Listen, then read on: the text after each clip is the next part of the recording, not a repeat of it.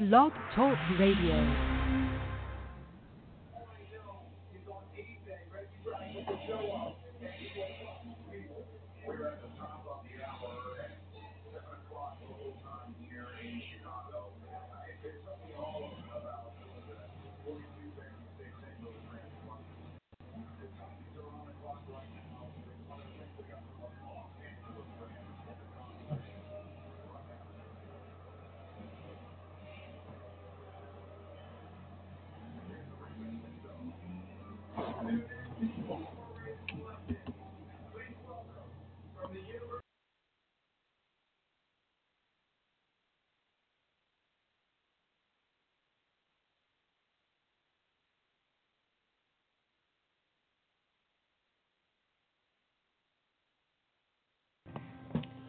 Assalamu alaikum. This is your brother SAIFUL-HAQQ, inviting all my brothers and sisters to go check out the DeenOverDunya movie, now available on Vimeo on demand. That's Vimeo on demand for $9.99, and you can also get it on Amazon Instant Video. Inshallah, go to Google and type in Vimeo on demand, or you can go to Amazon Instant Video. Inshallah, the Islamic movie of the year. Please support me. Check it out. Cover Girls is coming up next, inshallah. Assalamu alaikum wa rahmatullahi wa barakatuh. Blog Talk Radio. 41 questions for the Mu'minun. Have you ever cried because of sins you have committed? Inshallah. Did Shaitan ever make you feel like the past can't be repented? Yes.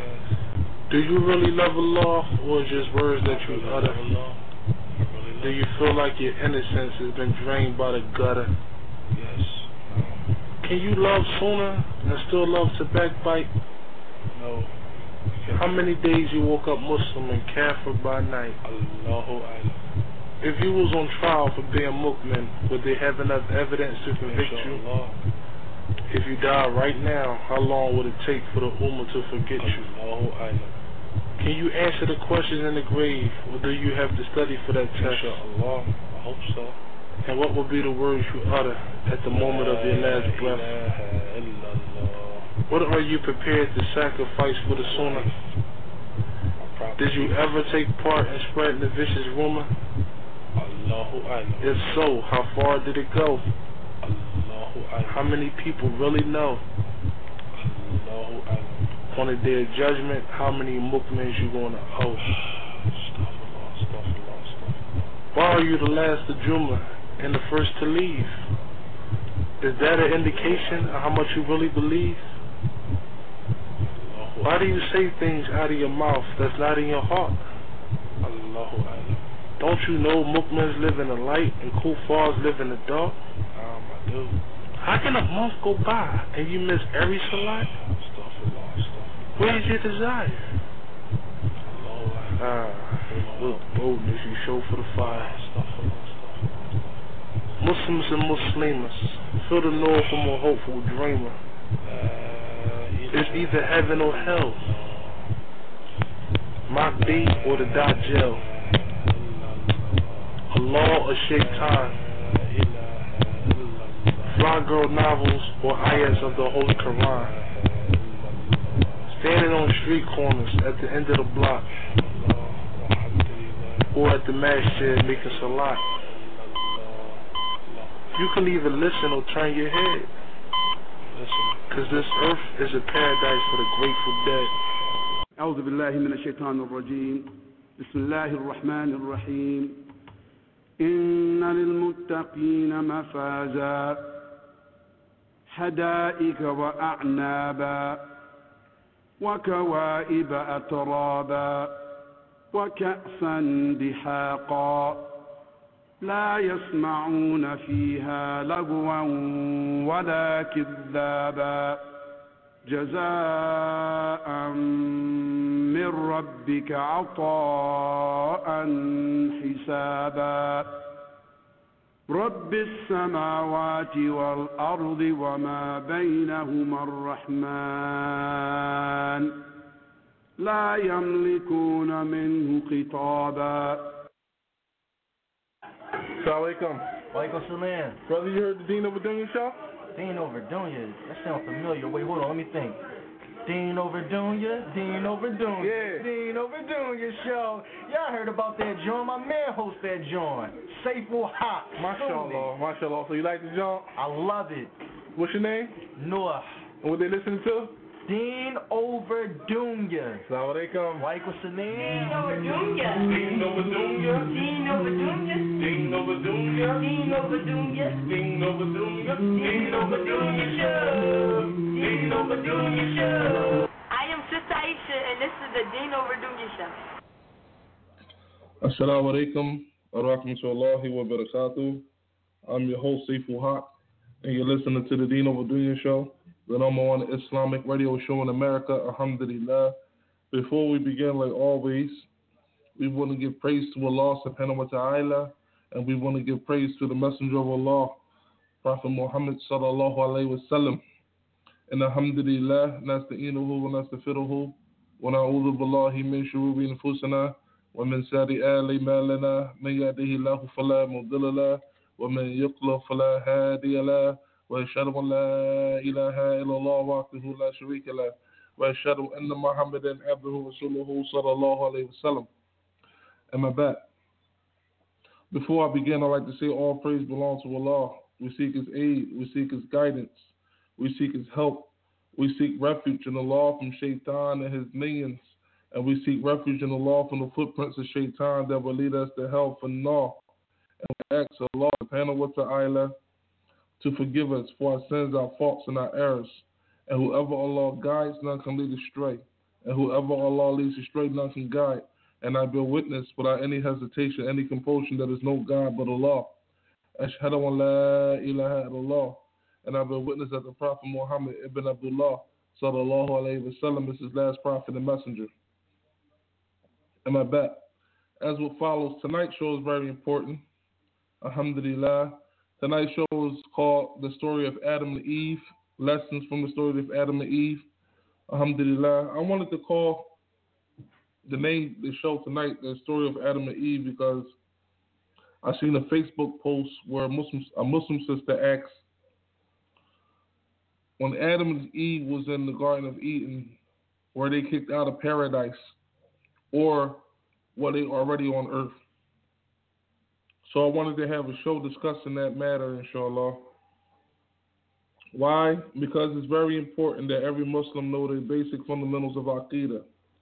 What we believe as Muslims, inshallah. It's very important that we believe our belief system is intact. The basic groundwork, the basic fundamentals of it is intact, is in check.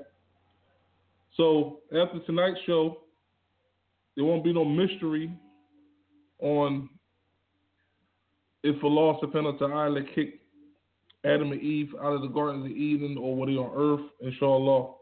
Inshallah, we will have the tawfiq of Allah subhanahu wa ta'ala. In the beginning of creation, before anything existed, Allah subhanahu wa ta'ala was by himself. It was only Allah subhanahu wa ta'ala. And at that moment, at some moment in time, Allah subhanahu wa ta'ala decided to bring creation into existence. We should all be thankful and have great gratitude to Allah subhanahu wa ta'ala that He decided to bring us into existence. Alhamdulillah. When Allah subhanahu wa ta'ala decided to bring us into existence, He created angels. They are made from light. He created the jinn. They are made from fire. And He created human beings. They are made from clay. And Allah subhanahu wa ta'ala created the heavens and the hellfire. He created paradise and hellfire. After He brought all of this into creation, human beings at this point was not created yet. It was the jinn and it was angels. And the jinn was used to be able to roam free through the earth until they start causing mischief and causing bloodshed. So Allah subhanahu wa ta'ala, He sent angels down to fight the jinn. Basically, to get them to stop fighting and killing one another. Iblis, Shaitan, he was a jinn. but he was a righteous jinn. And he was so righteous, after the war was over, Iblis, Shaitan, was in the company of the angels. He was in paradise with the angels, making sujood to Allah subhanahu wa ta'ala. And he was a righteous servant of Allah subhanahu wa ta'ala. And Allah subhanahu wa ta'ala told the angels, you read in the Quran, that he's going to create a Khalifa on the earth. Someone who will basically govern the entire earth. And the angels asked Allah subhanahu wa ta'ala, are you going to create someone who will cause mischief and shed blood? When we celebrate the praises of you. Because the angels only had the recollection of the jinn when they was on earth at first. And they was causing mischief and shedding blood. So they asked Allah, well, you going to create another creature on earth when all they're going to do is cause mischief and shed blood. But Allah subhanahu wa ta'ala says, I know what you know not. So Allah created Adam into the figure of mud. He told the angel, subhanallah, he told one of the angels to go to the earth to get dirt in order to mold Adam alayhi salam. And when the angel went to the earth said to the angel, I seek refuge in Allah from you disfiguring me and taking things from me. And Allah subhanahu wa ta'ala answered his dua. So the angel returned back to Allah. He said that I wanted to get the dirt for you to create Adam, but the earth seek refuge in you. And you gave him an answer of yes. So Allah sent the angel of death to go get the dirt from earth in order to create Adam. And when the angel was about to take the dirt, the earth said to the angel, I seek refuge in Allah from you disfiguring me. And the angel of death said to the earth, I seek refuge in Allah from me disobeying him. And he took dirt from 4 parts of the earth. He took white dirt, he took brown dirt, he took red dirt, and I believe he took yellow dirt. And he brought it to Allah subhanahu wa ta'ala. And Allah subhanahu wa ta'ala mixed the dirt with water, and he molded it into the figure of clay, like a man, like pottery. You know how you make pottery? And it was hollow on the inside. It was just a figure of a man, but it was hollow on the inside. And he left it like this for an undisclosed figure of time. Now, when Adam was made into a figure of a clay in the shape of a man, he was hollow. So he was not alive. So Shaitan, he was curious, like, what is this thing called man? Like, what is the big deal about man? Like, why is the Lord creating him? Shaitan was basically curious about Adam. And when he came to see Adam in the form of clay and like pottery and hollow, Shaitan wasn't impressed. He thought like, yeah, I mean, what is he? Shaitan is made of fire, so he can flow through Adam because he's not physical. He's more of a spiritual being because he's in a being where he's not, fire is not physical. Fire is basically air and like gases. It's not all physical. So Shaitan was created from fire that don't smoke. So jinns can flow through things. They can walk through walls. They can fly. They not physical creatures like human beings. We created from the earth. Our substance, our genetic makeup is different. So he used to go through Adam, all of his body, to see all of his weaknesses, and he used to pluck him. And he used to make the sound like the ringing sound like pottery. So he thought Adam wasn't nothing. He thought he was weak. So after some time, Allah subhanahu wa ta'ala, he breathed his spirit into Adam, alayhi salam. And when the spirit entered Adam, it was flowing down from his head to his feet. And when it got to his nose, he sneezed. And the angels say to Adam, they told Adam, say Yahamakallah, say Alhamdulillah. So Adam said Alhamdulillah, and the angels said Yahamakallah. And when the spirit got to his waist, Adam tried to walk, but he couldn't because his feet wasn't working yet. Like, when your legs are numb and you can't walk because you can't move them because the blood haven't flowed through your legs. So when you walk, you fall or you trip. So Allah subhanahu wa ta'ala said to Adam, surely man is created in haste. He's impatient because Adam tried to move before his whole body was filled with the spirit. So when Adam's whole body can move, Allah told the angels, he said, bow before Adam. Now Iblis, who was the jinn, but he was in the company of the angels because like I said in the beginning, he was a righteous servant. He was so righteous, he was in the company of the angels. He was allowed to hang with them and be with them. But he was not created from the same source of jinn, of angels. He was created from fire, free of smoke, and the angels created from light. The angels don't have an option but to obey Allah subhanahu wa ta'ala. If Allah tells the angels to do something, they do it. They don't have thought patterns. They can't think about it. They just do what Allah commanded them to do. So Allah told the angels to bow before Adam, and they bowed. Now imagine the scenery. All the angels are bowing, making sujood to Adam, and Adam looked, and all he sees, everything in creation, all of the angels making sujood to him except this one figure. He sees Iblis standing up. So Iblis is looking at Adam, and Adam is looking at Iblis, because you can't help but to notice him, because he's the only one who's not making sujood. He's standing up. So Allah said to Iblis, he said, what prevented you from bowing before Adam when I gave the commandments to do so? Iblis said, look at him. He created from mud, and I'm created from fire. Like, I'm better than him. So Allah subhanahu wa ta'ala said to Iblis, he said, it's not your place to be arrogant here. Meaning, like, this is paradise. This is Jannah. There's no arrogance in Jannah. This is not your place to be arrogant here. So he expelled Iblis. So Iblis said on his way out the door, he says, Ya Allah. Now he's making dua to Allah. He says, Ya Allah, since Adam put me in the wrong, so he's blaming Adam, can you grant me respite until the day that they are raised up for judgment? So Allah subhanahu wa ta'ala says, you are of those who is granted respite. Meaning that maybe it might be more than other people or other jinn that's granted life forever. But he says you're one of those who's granted respite. So so Shaitan said to Allah, since you made me go astray, I'm going to lead Adam and all of his progeny to hellfire with me. So now Shaitan is blaming Allah subhanahu wa ta'ala for the predicament that he's in.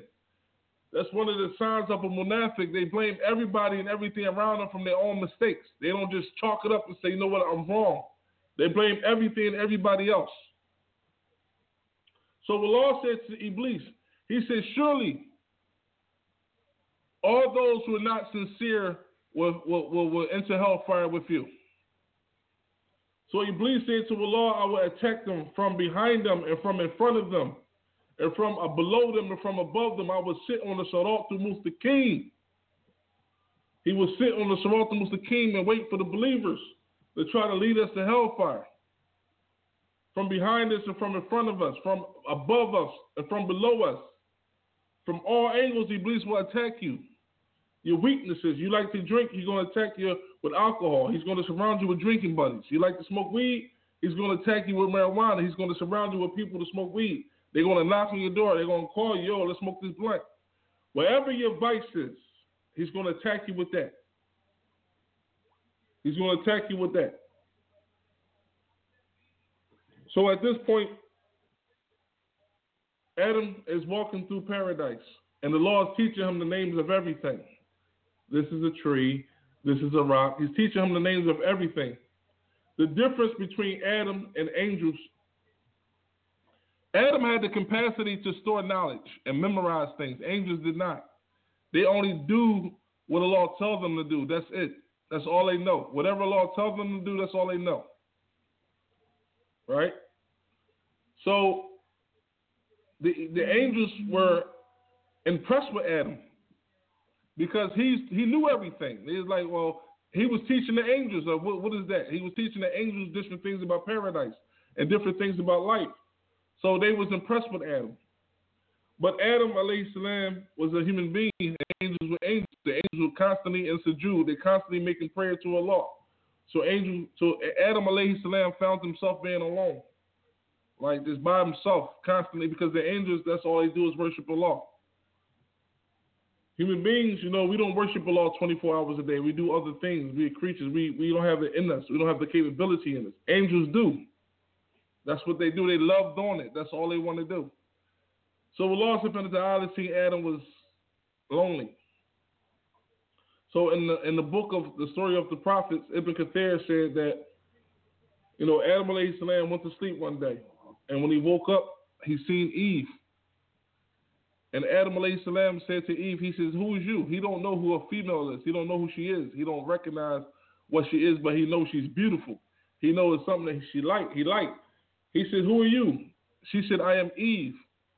And he said to her, why were you created? And Eve said, was you not lonely? Was you not in need of a companion? And Adam says, yes. Alhamdulillah.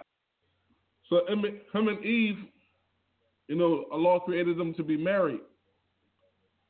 And they used to go through paradise, and Allah came to them and said to them, to Adam and Eve, he says that you can roam through paradise anywhere you want to go and do anything you want to do except this particular tree. Don't come near this tree. So for a time, Adam and Eve was living in paradise. They was chilling. They was cool.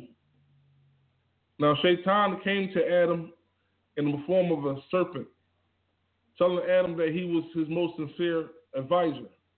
Because Adam used to walk by the tree. He used to always wonder why Allah didn't want him to take this tree. Like, what is it about this tree Allah don't want me to do? Because we human beings, we curious. That's our nature.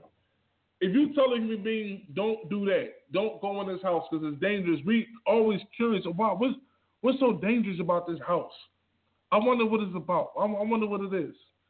So Iblis used Adam's curiosity and said, you know why Allah don't want you to come near this tree?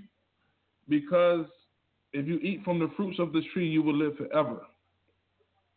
And you would know everything. Now, Adam didn't understand living forever because he was already living forever. He was in paradise. So when he ate from the tree, Shaitan tricked him and Eve to eat from the tree. When they ate from the tree, they started to feel emotions like shyness and embarrassment. Now they realized that they were naked. They started to feel hungry. They didn't feel none of these things before they ate from the tree. Now they feel in all these human being emotions that we feel every day. See, when they was created in paradise, Adam didn't need like these emotions. He didn't feel shy. He didn't feel embarrassment because he's in paradise. When we go to paradise, we don't need to eat. We eat for the shared satisfaction of it. We don't go to the bathroom. We don't defecate. We sweat whatever we eat.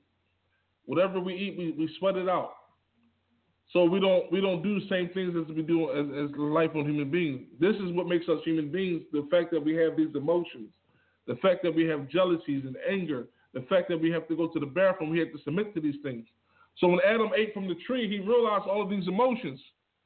Him and Eve covered themselves up with leaves. And the Lord came to Adam and Eve, and said, why did you eat from the tree when I prevented you from eating from the tree? Now this is the difference between Adam and Eve, or Adam and Shaitan. When the Lord questioned Shaitan about why he didn't bow before Adam, Shaitan blamed Adam. He said, because look at him. He's created from mud. Like, he's dirty. And I'm created from far better than him. So he gave Allah a reason. He blamed Adam. He said Adam was nothing. When Allah asked Adam, why did you eat from the tree when I told you not to? Adam alayhi salam said, yeah, Allah, I wronged myself. And if you don't forgive me, then I will be of the wrongdoers. See, he took responsibility for his action, and he asked Allah subhanahu wa ta'ala and dua to forgive him. So Allah subhanahu wa ta'ala told Adam and Eve and Shaitan, you go down to the earth, and this will be your dwelling place, you and your progeny for a while. And I will send my guidance to the earth. Now whoever follows my guidance, come back to this path, the Mustaqim, the straight path back to Jannah. It's like a blueprint. It's like a map back to Jannah, to find our way back to Jannah. So whoever follows the guidance of Allah, which is follow the sunnah of the messenger of Allah, we will find our steps back to the doorsteps of Jannah. It will lead you to paradise. It will lead you to Allah subhanahu wa ta'ala. So Allah told Adam, whoever follow my blueprint, my guidance I sent down to you, then they will find themselves back to Jannah where they need to be, where they was born to be, where they was created to be. But whoever rejects my guidance, then they will find themselves in hellfire. So we're going to stop right there. One thing about family life is this, that you cannot pick and choose who your family members are. But family is a beautiful thing, and it's a burden. It's a gift and it's a curse. What do I mean by that? When people have good family members, you have a lot of good connections. Maybe your cousin can hook you up with a job. Or maybe if you don't have car fare to feed your son, car fare to get to a job, your uncle can help you out. If you don't have money to feed your daughter, maybe your aunt can help you out. So family can help you. You can lean on them when you're doing bad, because your family, y'all have that connection that Allah created y'all to be helping one another. So it can be a gift, and family can also be a curse, meaning that you might have an uncle that's constantly smoking crack pot, and he might call you and ask you for a favor, and since you love him and he's your family and you don't want to see him doing wrong, you help him. Even when you know that he might blow the money, but yet you still help him because he's your family. When Adam and Eve bit from the tree, they ate from the tree. Is an argument in the history that Adam ate from the tree, and that's why, or Eve ate from the tree, and then Adam. No, the reality is they both suffer the consequences because they're husband and wife. They're husband and wife, so they both bear the burden of the consequences. That's family. Even though you're not smoking crack, you're bearing the burden of the consequence that your uncle going to call you. Your aunt might need a place to stay. You can't leave your aunt on the street because that's your aunt. You love her. You'd rather see her in your house, and you know she might steal, but you love her, and that's your family. It's family kin. That's the family ties that's strong. That family ties that I'm speaking about today is not so much. Black people are breaking and they're severing their family ties, which is haram. It's haram. The throne of Allah subhanahu wa ta'ala shakes when the person separate their family ties, when they stop calling their grandma, they stop calling their aunt, because maybe your aunt is a non-Muslim, so you call her kuffar, so you don't want to be around her. That is haram to do. That's haram to do. On the day of judgment, when you stand before Allah subhanahu wa ta'ala, it is 3 registers set up. 3 of them. There's 3 registers, meaning it's the register of the rights between you and Allah, is the registers between the rights of you and your brothers and sisters in Islam, and it's the register of your rights between you and your family members and all human beings in general. Your aunt have rights over you. Your uncle have rights over you. Your cousins have rights over you. Your next door neighbors have rights over you. And these rights will be called into question on the day of judgment. It is haram for you to stop speaking to your family members, no matter what they've done. The Messenger of Allah said that if your aunt, he said, if your family cut you off, then keep family ties even if they sever them with you. Even if your family stops speaking to you, speak to them. Because it is haram to stop speaking to them.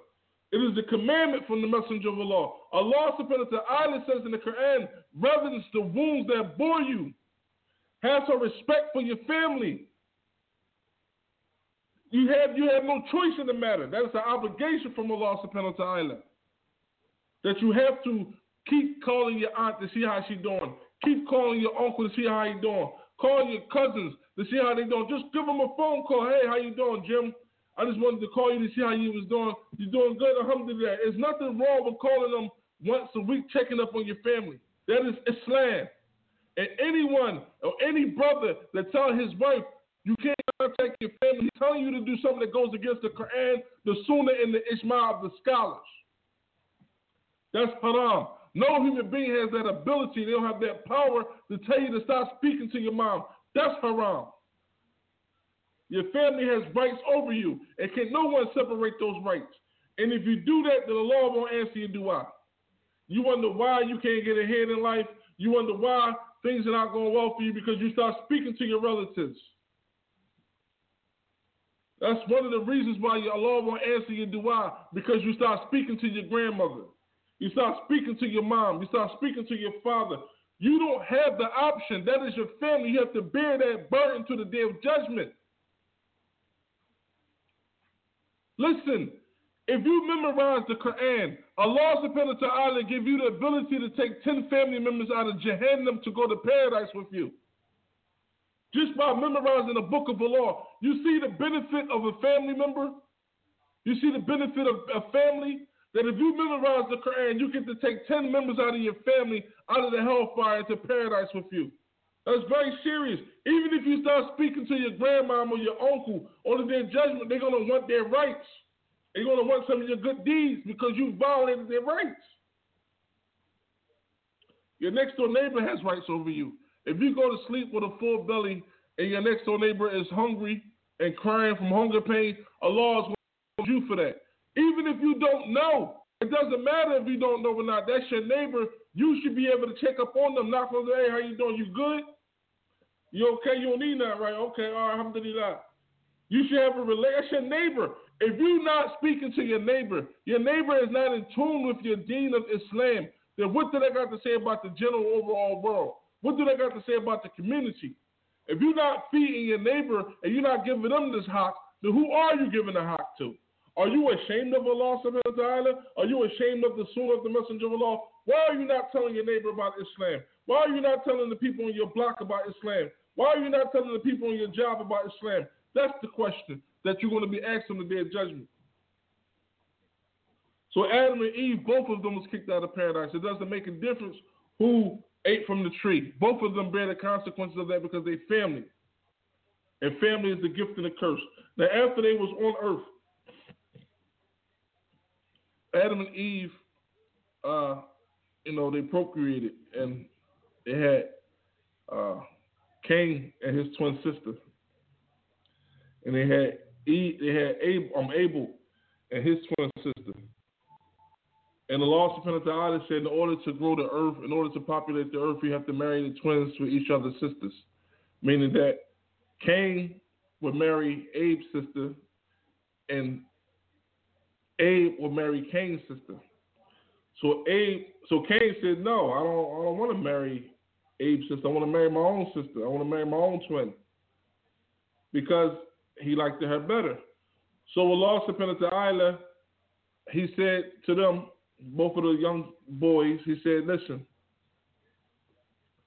give me an offering from your heart. And whatever offering that I accept, I will give you the right to choose whoever you want to marry. Now, some Muslims are like, subhanAllah, why are you marrying your sister? Because this is the beginning of time. Adam and Eve was the only two people on earth. And from Adam and Eve, Allah said he created countless men and women. So at the beginning of time, it was permissible to marry your sister. That was cool. But as time went on and population grew, it became haram. Incest became haram. Allah mentioned it in the Bible and in the Quran. So Allah gave the Adam and Eve, he gave Cain and Abel the right to choose, but they had to make a sacrifice, an offering.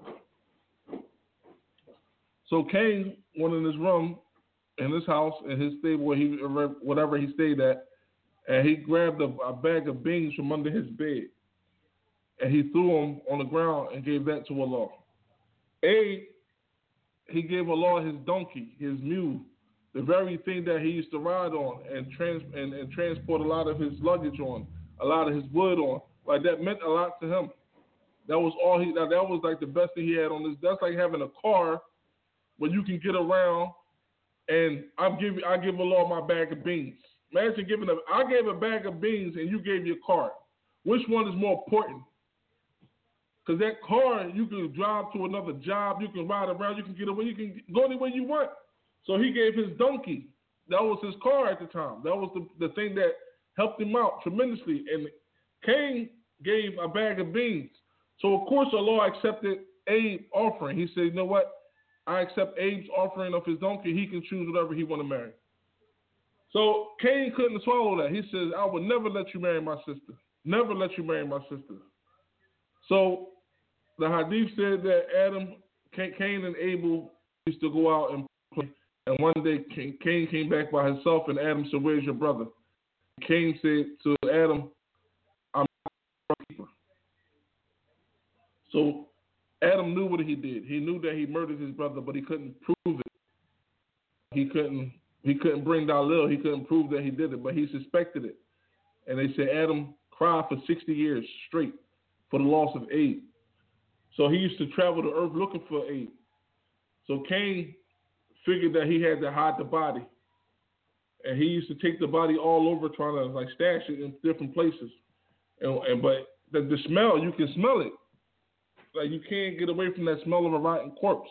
So one day Cain seen a bird bury another bird in the dirt. He said, "That's what I'm going to do to cover the stench up and to hiding from his father." So he buried his brother, put him in the dirt, and he hid him from his father. And then Adam and Eve had another set of twins that they married each other, and Allah multiplied the earth. So from Adam and Eve, the entire population of the earth is multiplied from. Now, the Messenger of Allah said that since Cain introduced the sunnah to murder, he was the first person in the history of mankind to ever commit murder. Whoever commit murder after him, he will bear the burden of that. Some of the sins of the murderer after that. And that's why, now listen to this, is very deep. If you commit murder, then whoever commit murder after you, you bear some of the burdens of the sins of the murderer that killed somebody after you, because you're just like Cain. You followed the sunnah of Cain, and someone else is following the sunnah of you for his murder. That's why Allah says in the Quran that if you murder someone, it's like you kill all of humanity. And if you save a soul, it's like you save all of humanity. Why Allah saying that? Because Adam was one soul. But from that one soul, he had the ability to make all of humanity. He did make all of humanity. From Adam's soul, from that one body, he created every single human being on earth. And if you murder Adam, then nobody will never be born. Think about that. If you murder Adam, then no one will never be born. So from that one soul, you can destroy the entire population of the globe. Or you can save the population of the globe. That's how serious murder is. It's very serious. But the lessons are, Cain killed Abe because of jealousy. A lot of people are jealous of one another based on a person may have a girl that he might want, a person may have a car that he might want, a person may have a status that he might want, a person may have a job that it's like jealousy. These things are ripping the ummah apart. And the person have to get their jealousy and their ego in check, because the Messenger of Allah said that when you jealous and envy another Muslim, your good deeds is eating each other up like fire. Meaning that while you in a state of jealousy, your good deeds is burning like fire or burn paper. You ever set a piece of paper on fire and it burned the paper? While you jealous of another person, have envy of another Muslim, your good deeds is burning up like that. As long as you have that state of jealousy of another Muslim, your good deeds is eating each other up. That's very serious. Very serious. And we have to get that in check before it destroys us. Before it destroys us. Now the person may ask, well, why did Allah subhanahu wa ta'ala create Adam and Eve and multiply the earth with those two people so that they marry their sister and marry their cousin? Because Allah subhanahu wa ta'ala has his sunnah.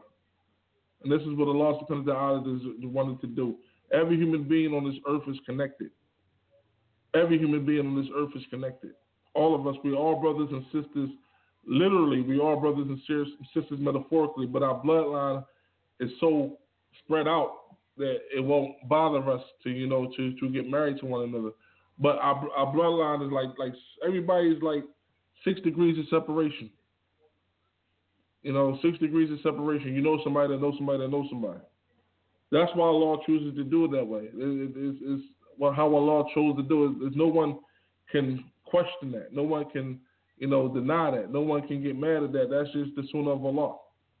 And at the end of the day, it doesn't even matter. What matters is praying, or you making sujood to Allah subhanahu wa ta'ala and asking Allah to forgive you for your sins. But we want to speed it up in today's time. What we see in today's time, you see sons killing the mother. This grown man, 34-year-old man, in the news a few years ago, shot his mother to death with a shotgun because she kept nagging him to take out the trash. You got sons beating up their mother. I want all the Muslim brothers to understand the consequences of hitting your mother. The Messenger of Allah Sallallahu Alaihi Wasallam said that if your ummi is angry with you, then Allah is angry with you. It doesn't matter what you did, what you said. If your mom is angry with you for a justified reason, then know that Allah is angry with you. He says that if your mother calls you while you're in sajda, in a sunnah prayer, it's not one of the obligatory 5 prayers, but it's a sunnah prayer. If your mother calls you, you are obligated to salam out. Say, Assalamu alaikum wa rahmatullah, Assalamu alaikum wa rahmatullah, and go see what your mother wants. That's how important your mother is to you in the sight of Allah. The Messenger of Allah Sallallahu Alaihi Wasallam said that if you look your mother in the eye and say to your mom, I love you, then Allah subhanahu wa ta'ala will give you the reward of 1 Hajj. So the Sahaba said, oh, Messenger of Allah, I can say I love you to my mom 1,000 times a day. And he says you will have that reward 1,000 times a day. SubhanAllah. So the ummi is important. But before I be going, I want to stop right there and I want to bring Imam Hanif on the line. Alhamdulillah. Assalamu alaikum wa rahmatullahi wa barakatuh. Wa alaikum salam wa rahmatullahi ta'ala wa barakatuh. What is the topic today, host, brother? Basically, I'm just talking about the beginning of Adam and Eve and the life lessons we can take, like, from that, like family. I thought you were talking about bad. I thought you were talking about bad kids or something. No, but from that, I was saying that you should respect your mom. I just broke that off from that. They got that from that. Adam and Eve. Wow. MashaAllah. Because it was a question on Facebook today that were Adam and Eve, when the Lord created them on earth, or were they in paradise? They didn't know that. And I would say that's like the basic fundamental of Aqidah, that you should know these things, that where they were created from. That's like the essence of our Aqidah, that every Muslim should know where they were created from, First thing, before we even get into that, I think people, man, we need to understand, the Muslims, we need to understand that we have certain established sources that we accept as being credible. Really, it's true, alhamdulillah, that, Islam, as far as our community, and when we talk about our tradition, it does differ from the other 2 major traditions when I'm talking about Judaism and Christianity, in that we don't have what is called an established priesthood.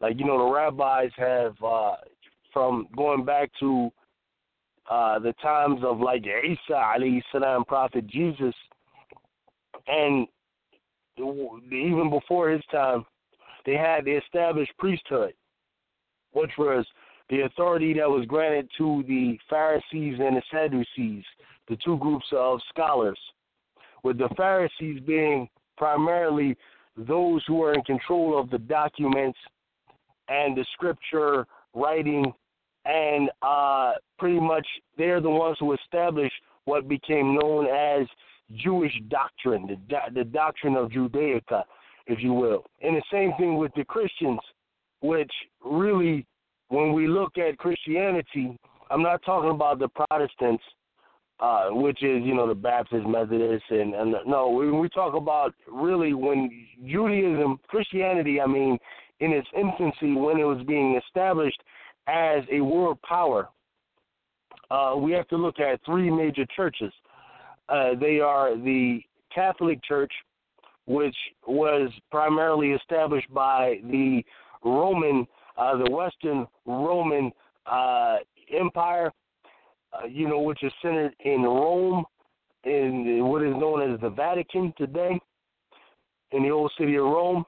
The second church the other church that happened around the same time, is the Greek Orthodox Church, which was primarily centered, in Greece, of course. And also, what we would connect to this is the Byzantine Church, right? The Byzantine Church, which later became the Russian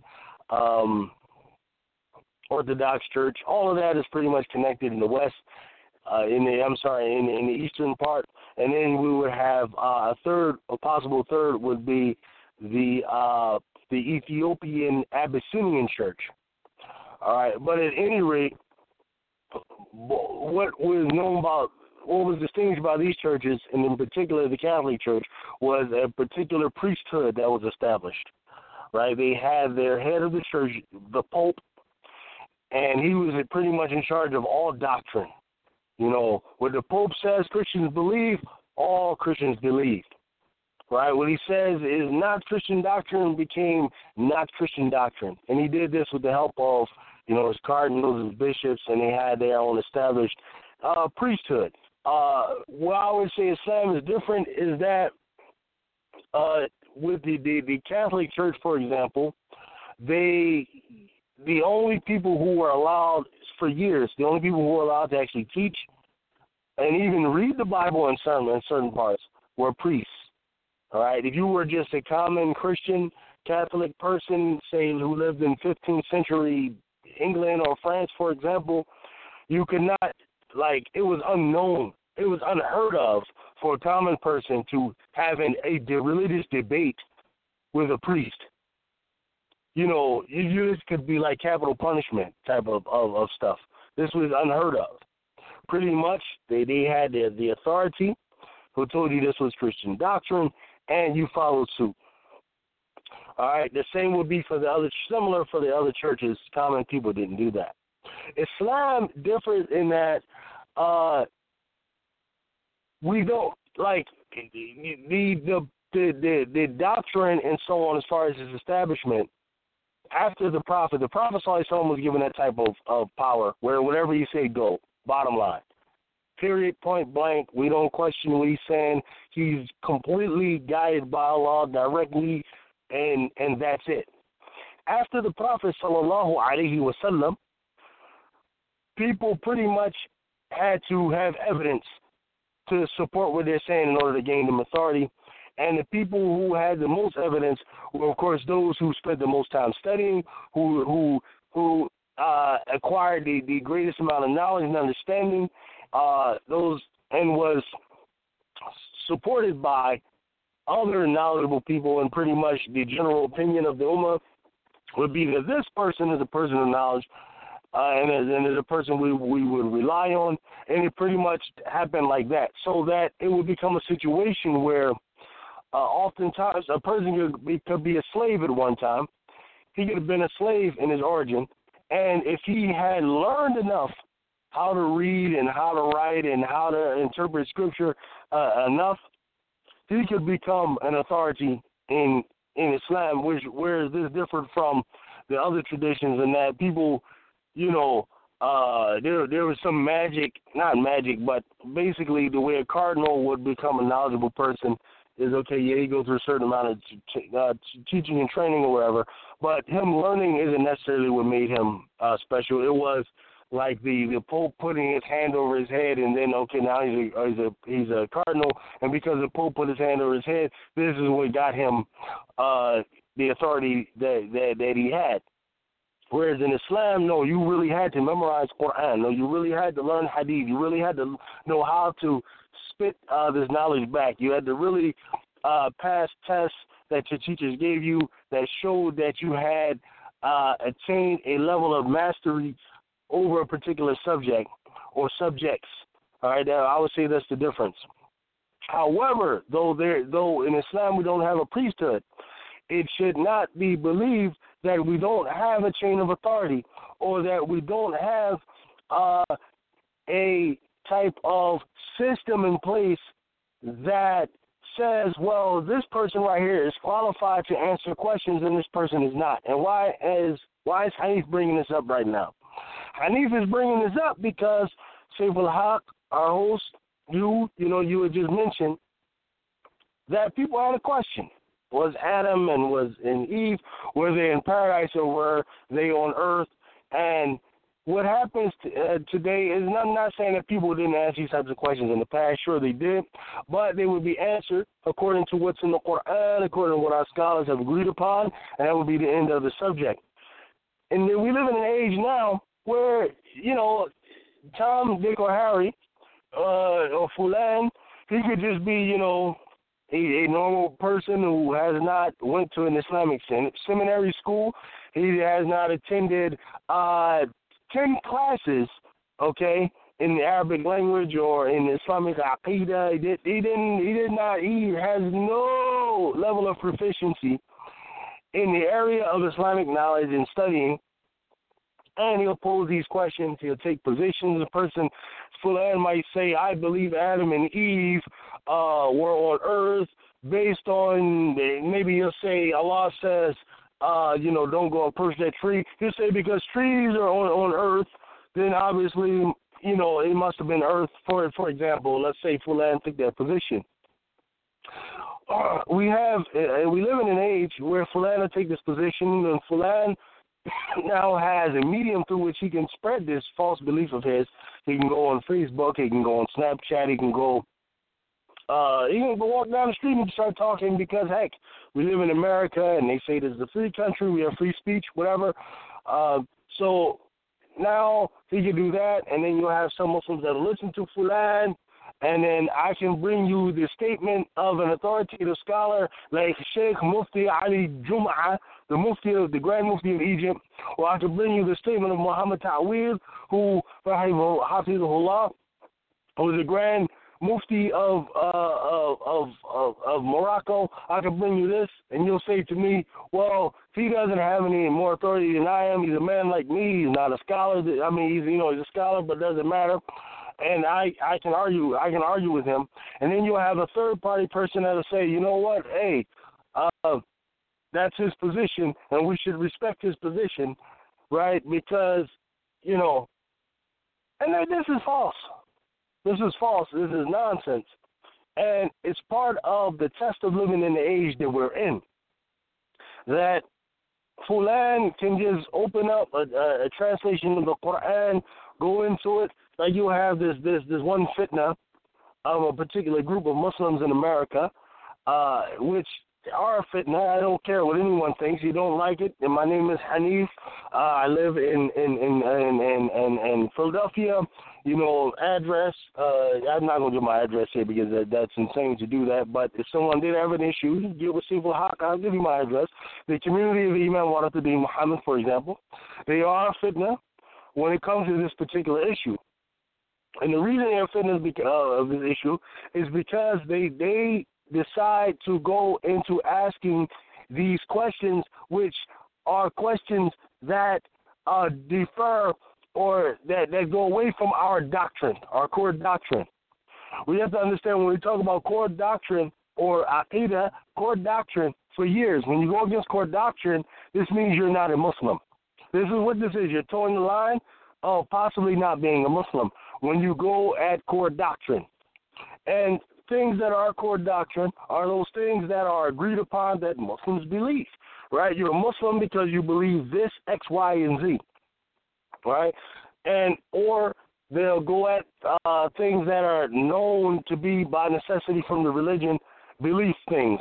And one of the issues is, for example, the verse in the Quran where Allah Tabarakahu wa Ta'ala instructs the men how to deal with a wife who is insubordinate, how to deal with a wife that is insubordinate, all right? And what we're talking about here is if you have a husband and you have a wife and you have structure in the household in Islam, right, there's a leader. The leader is Allah Ta'ala designated the man to be the person with the responsibility. Somebody, the bottom line is in any structured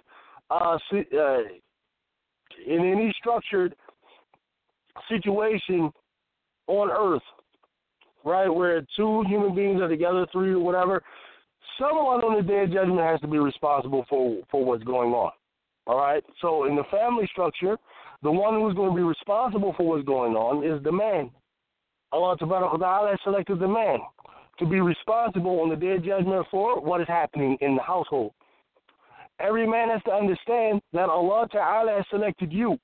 When you're in the household, He selected you to be the one that is responsible for the success or the failure of the household, of the marriage, of the children, of the wife, everything. You're going to be asked by Allah.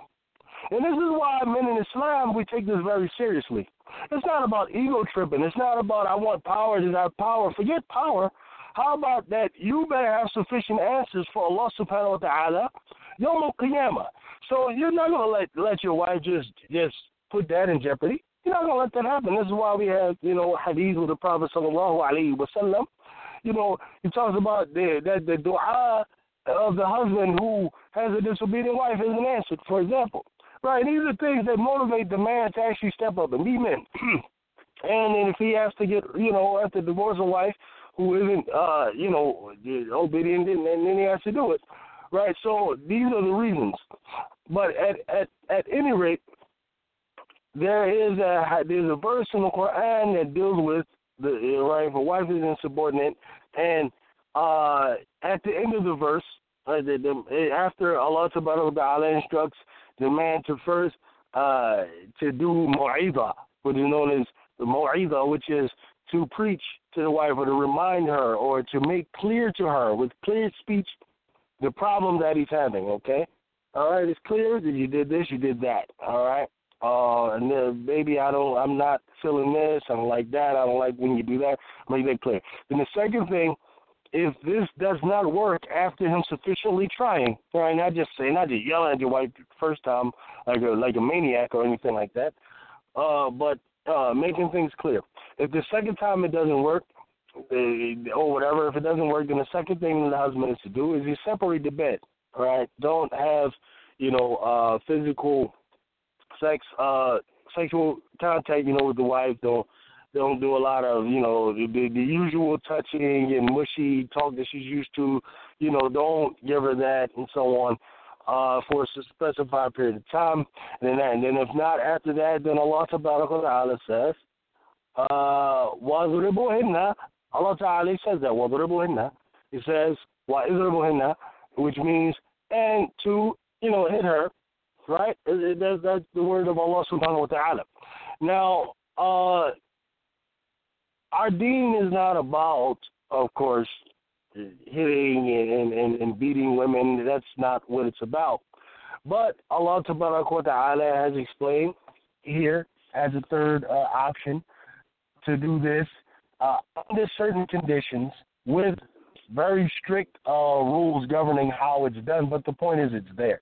Now, you will have some of the brothers from this community, they'll take and just say, well, you know what, I don't think that this means to hit, and what they do is they'll go into Hansware Dictionary or whatever, and where Allah Subhanahu wa Ta'ala, not Allah Subhanahu wa Ta'ala, but it'll show where the Arabic language has different meanings different definitions for the word idrib, daraba. Right, and one of the meanings for daraba is to hit or to strike. Like, for example, if I was to strike a similitude, right? I say daraba mithlu. Like for example, if I was to bring you an example or an analogy, it's possible to strike an analogy, for example, right? And it's just like in English, I say, I strike a this and that, Oh, and then another meaning for a possible meaning is to leave, right? But it means in the context to leave to go out to fight, to go fight a war, to fight a battle. One can leave to go do that, right? So what some of the brothers in the community do, they say, I don't like hitting. I don't like that. So what I'll do is I'll use this. I'll say, no, Allah means to leave, to leave her, right? And just to refute that, it's ridiculous to say that because it shows the redundancy. Allah says first, the second option or the second steps to take with the wife is to separate the bed. Then why would he say leave after that? And then the third thing after leaving the third, after that, you get an arbitrator. Like it doesn't even make any sense. Okay, so that's the point. But because leave, what does it mean? Divorce? You said, the leaving part is separating the bed. So at any rate, what happens is we have a particular authority, governing body. We have those who have went into the Quran, went into the Hadith, went in and established principles, went into the schools of fiqh, established the schools of fiqh, goes into the schools of law in order to interpret Scripture in a way that is coherent with what our Prophet sallallahu alaihi wasallam brought and taught. And we do have this chain of authority. So, like, when someone does pose a question like that, is Adam and Hawa, were they in paradise, were they on earth? What we do is we go to the books of orthodoxy and we find our answer there, and this becomes like pretty much the end of the subject matter. We don't continue on after that and say, while it's permissible for me to disagree with all of the scholars of Islam, and my position just as valid as theirs. No, this is not the way it works. And that this is very, very important. I don't know how many times we can say this or stress it, but this is very, very important. This is not like it. This is not a game. This is serious business. On the Day of Judgment, that's really going to happen. Day of Judgment is really, really, really going to happen. It's not like, it's going to happen just like today happened and yesterday we were looking forward to today. No, that day is going to come. It's a real day. We will really be standing before Allah subhanahu wa ta'ala. We will really be there naked and alone the way we came into this world, but grown. And we will really have to answer for what we did. Every single thing, every single word uttered, every action that took place. And we hope that Allah subhanahu wa ta'ala has mercy on us on that day. But what kind of mercy do you have on someone, who took and just did whatever he wanted to do, destroyed their law? Because it's one thing if, you decide you personally are not going to follow the Quran or what's in it, that's one thing. But it's another thing that you decide you're going to change it and then you're going to preach the change you made to other people and try to put forward these ideas that were not ideas that were taught by the Prophet sallallahu alaihi wasallam, and this is serious business. This is very serious. Like, I had a similar issue with a sister on the social media. This is where it takes place at. With a sister who's obviously been talking to a group of people who are telling her, that, hadith should be disregarded when it goes against verses of Quran and so on. And, and the problem with all of that is that, again, it's people who have no knowledge. Really, like, I know a lot of times it just sounds cliche. We say these people are ignorant, they have no knowledge. But I'm telling you, wallahi, they really have no knowledge. Like if you want to really know what's going on, I say this to everybody. Go to a real school. Go to a real school, a real Islamic seminary college, and learn. And you will see clearly that these people have no knowledge. It's not like, I'm sitting here as some just indoctrinated person. I am telling you, I am a person with an inquisitive mind. I look at things. I question things. I'm telling you right now, those people from the community, from that community, Imam W.D. Muhammad, who are doing these things, who are saying they don't have any knowledge. It just is what it is. They don't, right? Because if so, go and talk to oh my goodness, I wish some of these people would take some of these issues and take some of these questions. Go take it to the ulama. See how long it'll last. Take that to Sheikh Hamza Yusuf, for example, who has a school out in California. Take it to him and try to bring bring these questions. See how long it will last.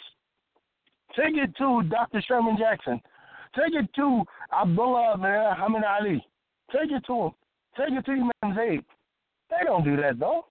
They sit and then the next did, and they think that amongst their little circle that they have some knowledge. But the reality is, like, the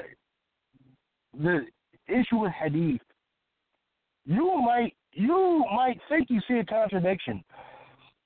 That really isn't a contradiction. How the hell would you know if it's a contradiction or not? The issue that was brought up yesterday was this. The sister was trying to understand why Muslims don't like to have dogs in the house. Don't have the dogs in the house or pictures in the house. And the hadith where the Prophet sallallahu alaihi wasallam, hadith was known to be found to be authentic in Bukhari and Muslim, that the malaika, the angels, will not enter a house where there's a dog or pictures, right? Paintings, we mean here, you know. And basically, the sister's having a problem with that because there's a verse in the Quran where Allah Ta'ala is basically giving an allowance that we can use, we can eat the meat of dogs that kill, animals. Like, in other words, you can have a hunting dog, you can train a dog to go and kill animals. And this is just saying, is this an instance where, we can disregard this hadith because of this verse? No, that's not an instance where you can do that. Okay? Right? I didn't yell like that, but what I said was we don't disregard hadith unless the hadith the chain shows that it's fabricated. How do you disregard a hadith? How do you, if there's a chance that the messenger of Allah said it? Do you know when I say messenger of Allah, what that means? That means Allah subhanahu wa ta'ala sent this man. That's what it is. That's Allah. Now, you think the Prophet said things that Allah ta'ala don't want him to say? And he's still walking? Do you believe that? Do you know what it means to be a messenger of Allah? Like, this is not just any person. This is not Tom, Dick, or Harry talking and giving an opinion. This is a messenger of Allah. With a message from the Lord of the worlds. Like this, but these types of things have no gravity with people anymore. It's not a weighty thing anymore to disregard a hadith. If he possibly said it, what do you mean disregard it? What do you mean? And then, right, of course I didn't say that, and excuse me for that, for losing it like that. Right? The point is, if people would just take the time to go study the science of hadith properly, how we determine if a hadith is strong or weak, if they just look into what goes into verifying these reports, what goes into why that Imam Bukhari decided to put this in his book, why Muslim decided to put it in his book, why he decided how he came to the conclusion that this is something that the Prophet said, sallallahu alaihi wasallam, then we would have a greater respect for it. But when all you know is that it's just a book like any other book, and you don't know the type of work that he put forth to come through with it, you won't have the respect for it. You won't have it, and you'll say stupid things that will only be said by an ignorant person. Ignorance leads to stupid statements. This is the reality. Ignorance leads to people saying stupid things because you don't know. You're like a child. You're a baby when you don't know something. But if you just took the time, and wallahi on the day of judgment, this will not be an excuse being ignorant. Why? Because I'm telling you right now, you can go study. Why? Because there are hadith classes going on constantly. We have a man who can teach hadith in Atlantic City. You can go learn it. So there's no way you can go on the day of judgment and say you didn't know. It's impossible. You can get up and you can go to the movies. You can get up, you can sit there and watch television. You can go spend all your money on Himalayas, but you can't learn how to and you opening your mouth. That's another thing if you're quiet. You're a person that don't run your mouth, and you listen to the authorities in Islam. First people tell you hadith are out there, and you're just following, and you're not questioning things, and you're just following, then inshallah you'll be safe. Because you're taking the road to safety. But when you go around opening your mouth, when you go around questioning, you better go learn. You want to answer to your question, take your ass somewhere and learn. You want to answer to the question. Other than that, then shut up and just follow. That's it. Because there's two places where these types of things will lead. And I'm talking about in this life. We're not talking about dead judgment. Allah knows best about hellfire and all of that. Here, what can happen is people will leave the religion. That's one of the things that will happen. Or the other thing is you'll fall into major sin. These are the two outcomes for this type of stuff. Questioning everything, because I've seen all types of questioning, and it's a problem this day and age.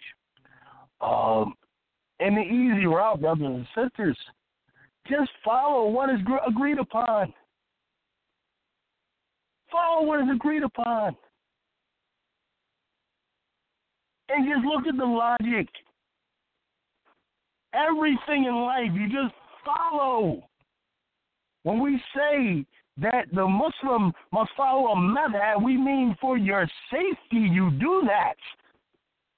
If you right now you have decided you're going to go to California, there have been people before you who have already went to California. You're not Lewis and Clark. You're not Lewis and Clark, the expeditions, people who you're not some of the first people who ever came to America.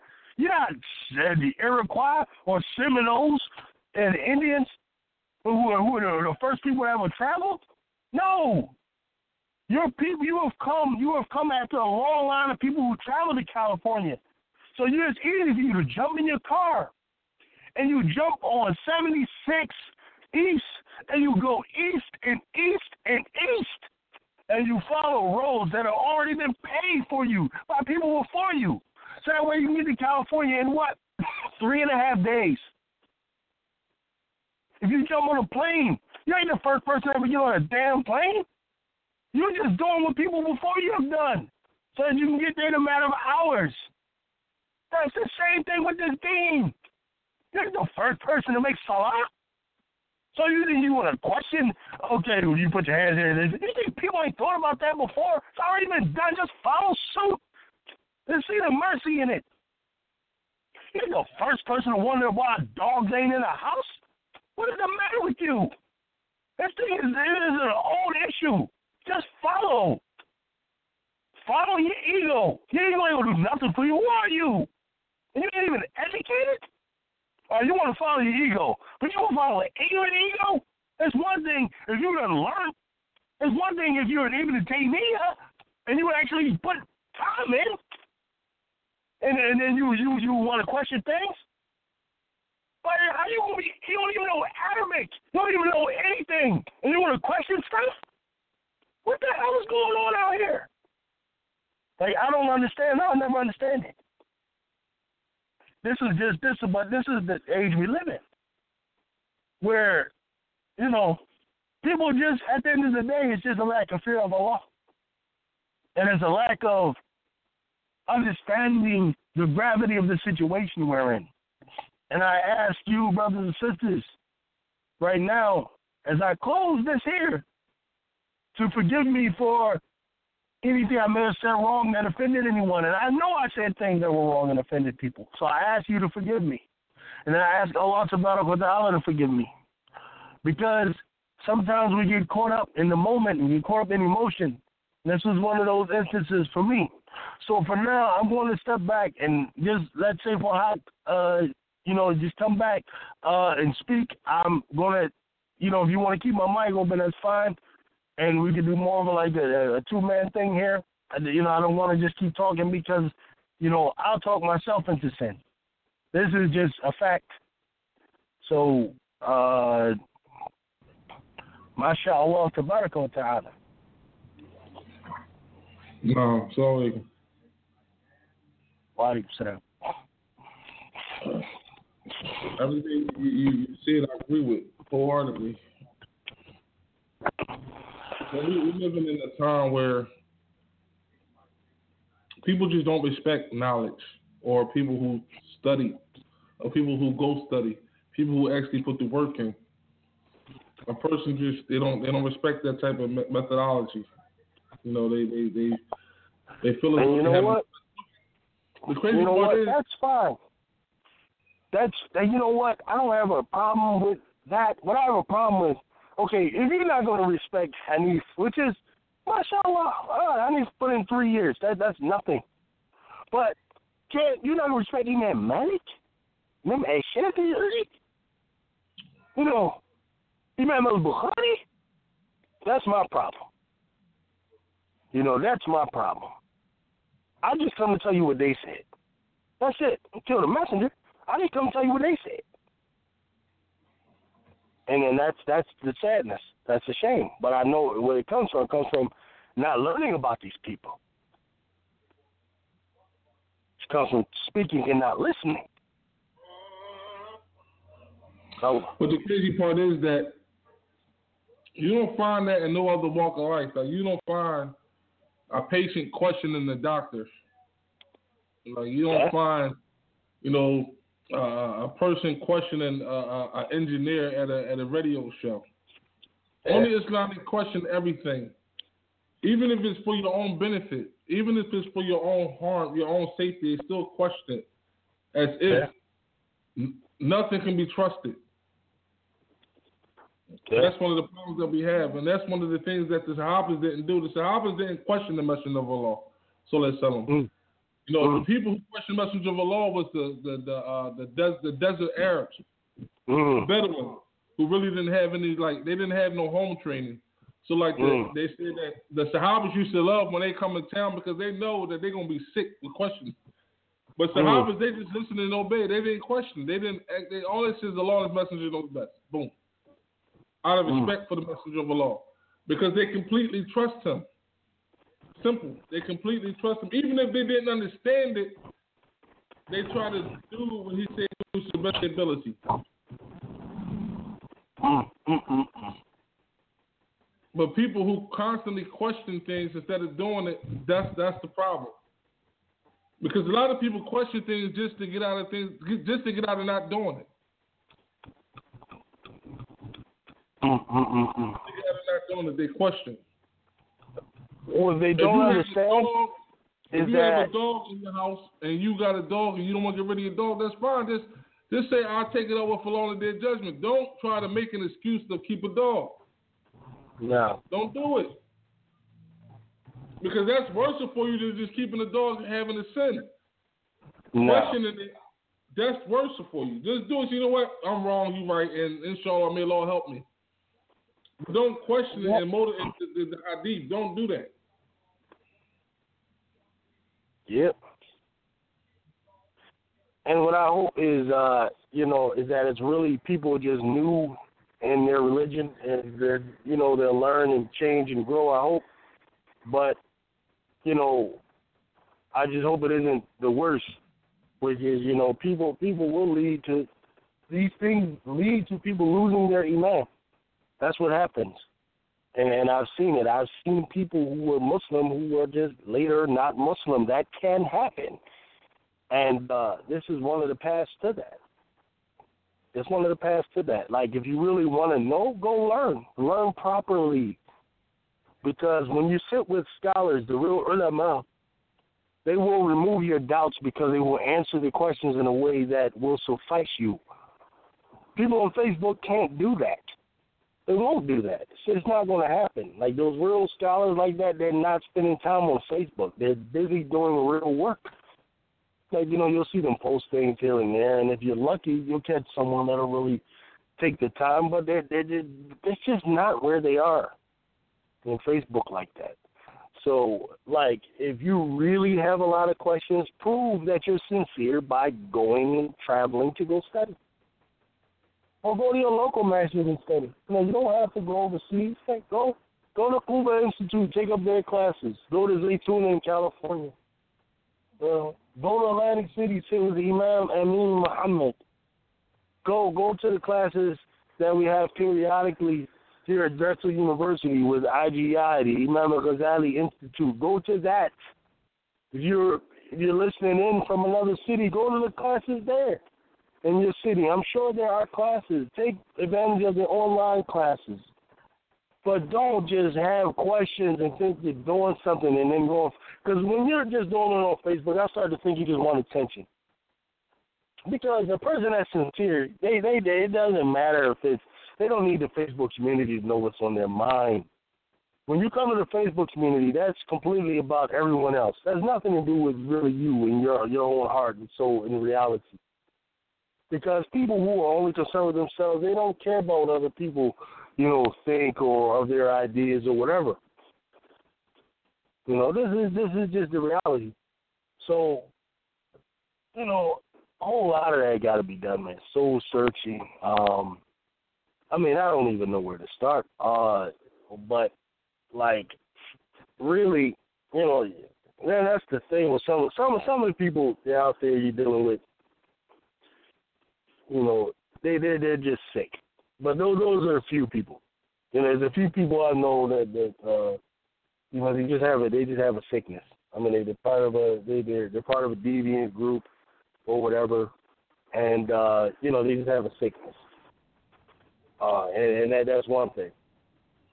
But most people out there, they're either just listening to those people who have sickness, and they don't know any better.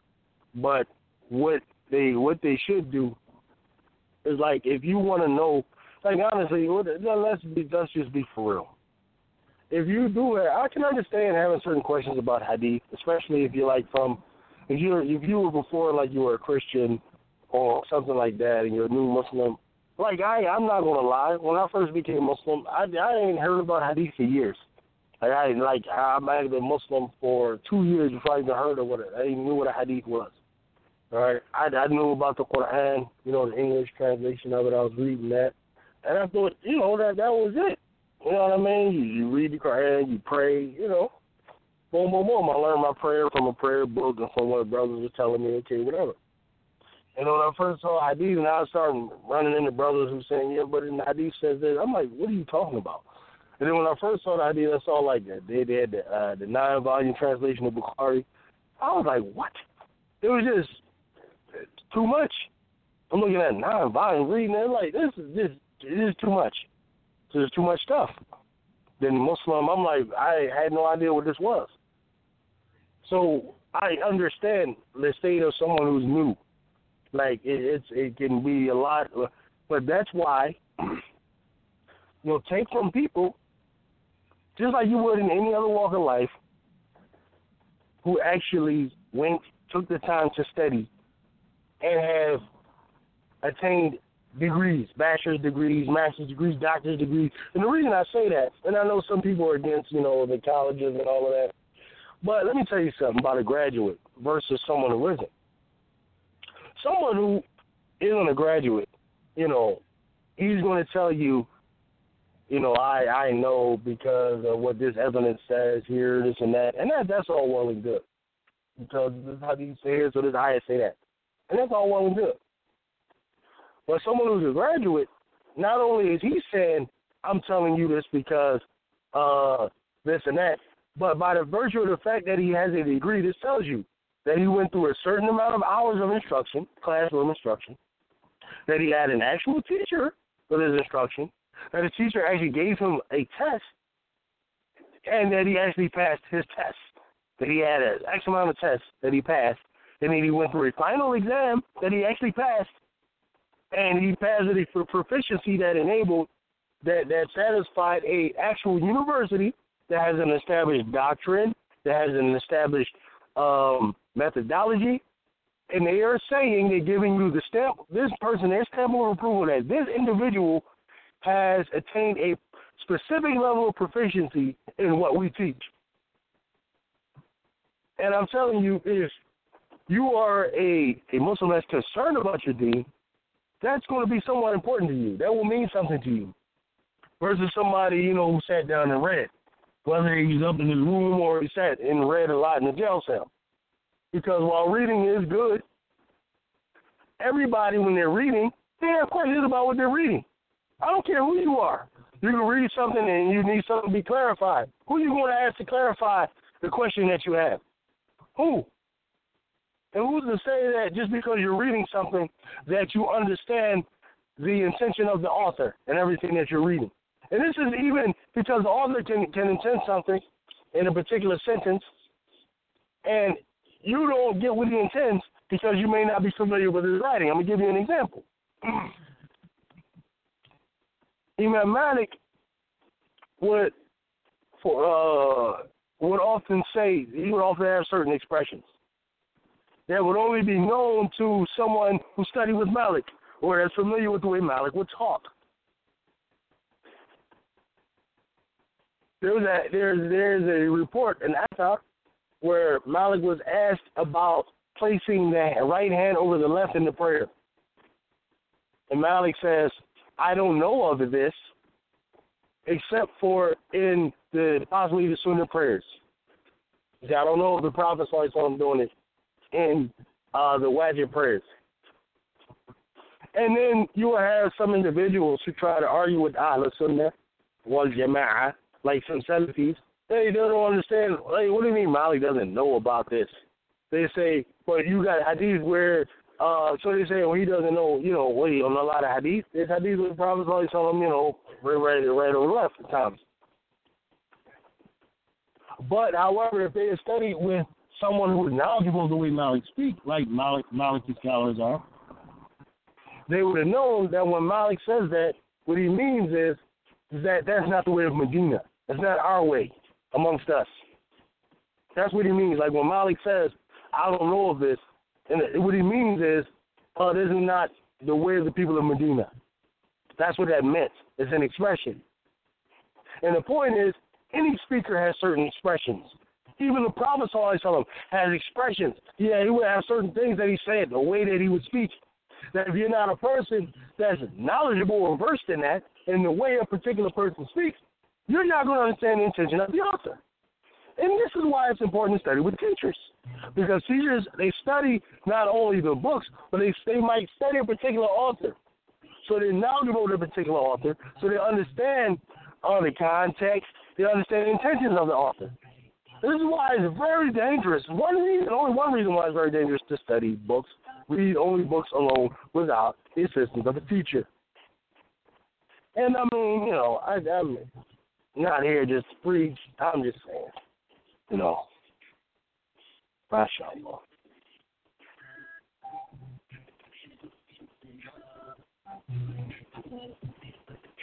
SAIFUL-HAQQ, are you there? Now, we're going to take a quick commercial break, inshallah. We'll be right back. Assalamu alaikum wa barakatuh. Assalamu alaikum. This is your brother, SAIFUL-HAQQ, inviting all my brothers and sisters to go check out the DeenOverDunya movie, now available on Vimeo on demand. That's Vimeo on demand for $9.99. And you can also get it on Amazon Instant Video. Inshallah, go to Google and type in Vimeo on demand, or you can go to Amazon Instant Video. Inshallah, the Islamic movie of the year. Please support me. Check it out. Cover Girls is coming up next, inshallah. Assalamu alaikum wa rahmatullah.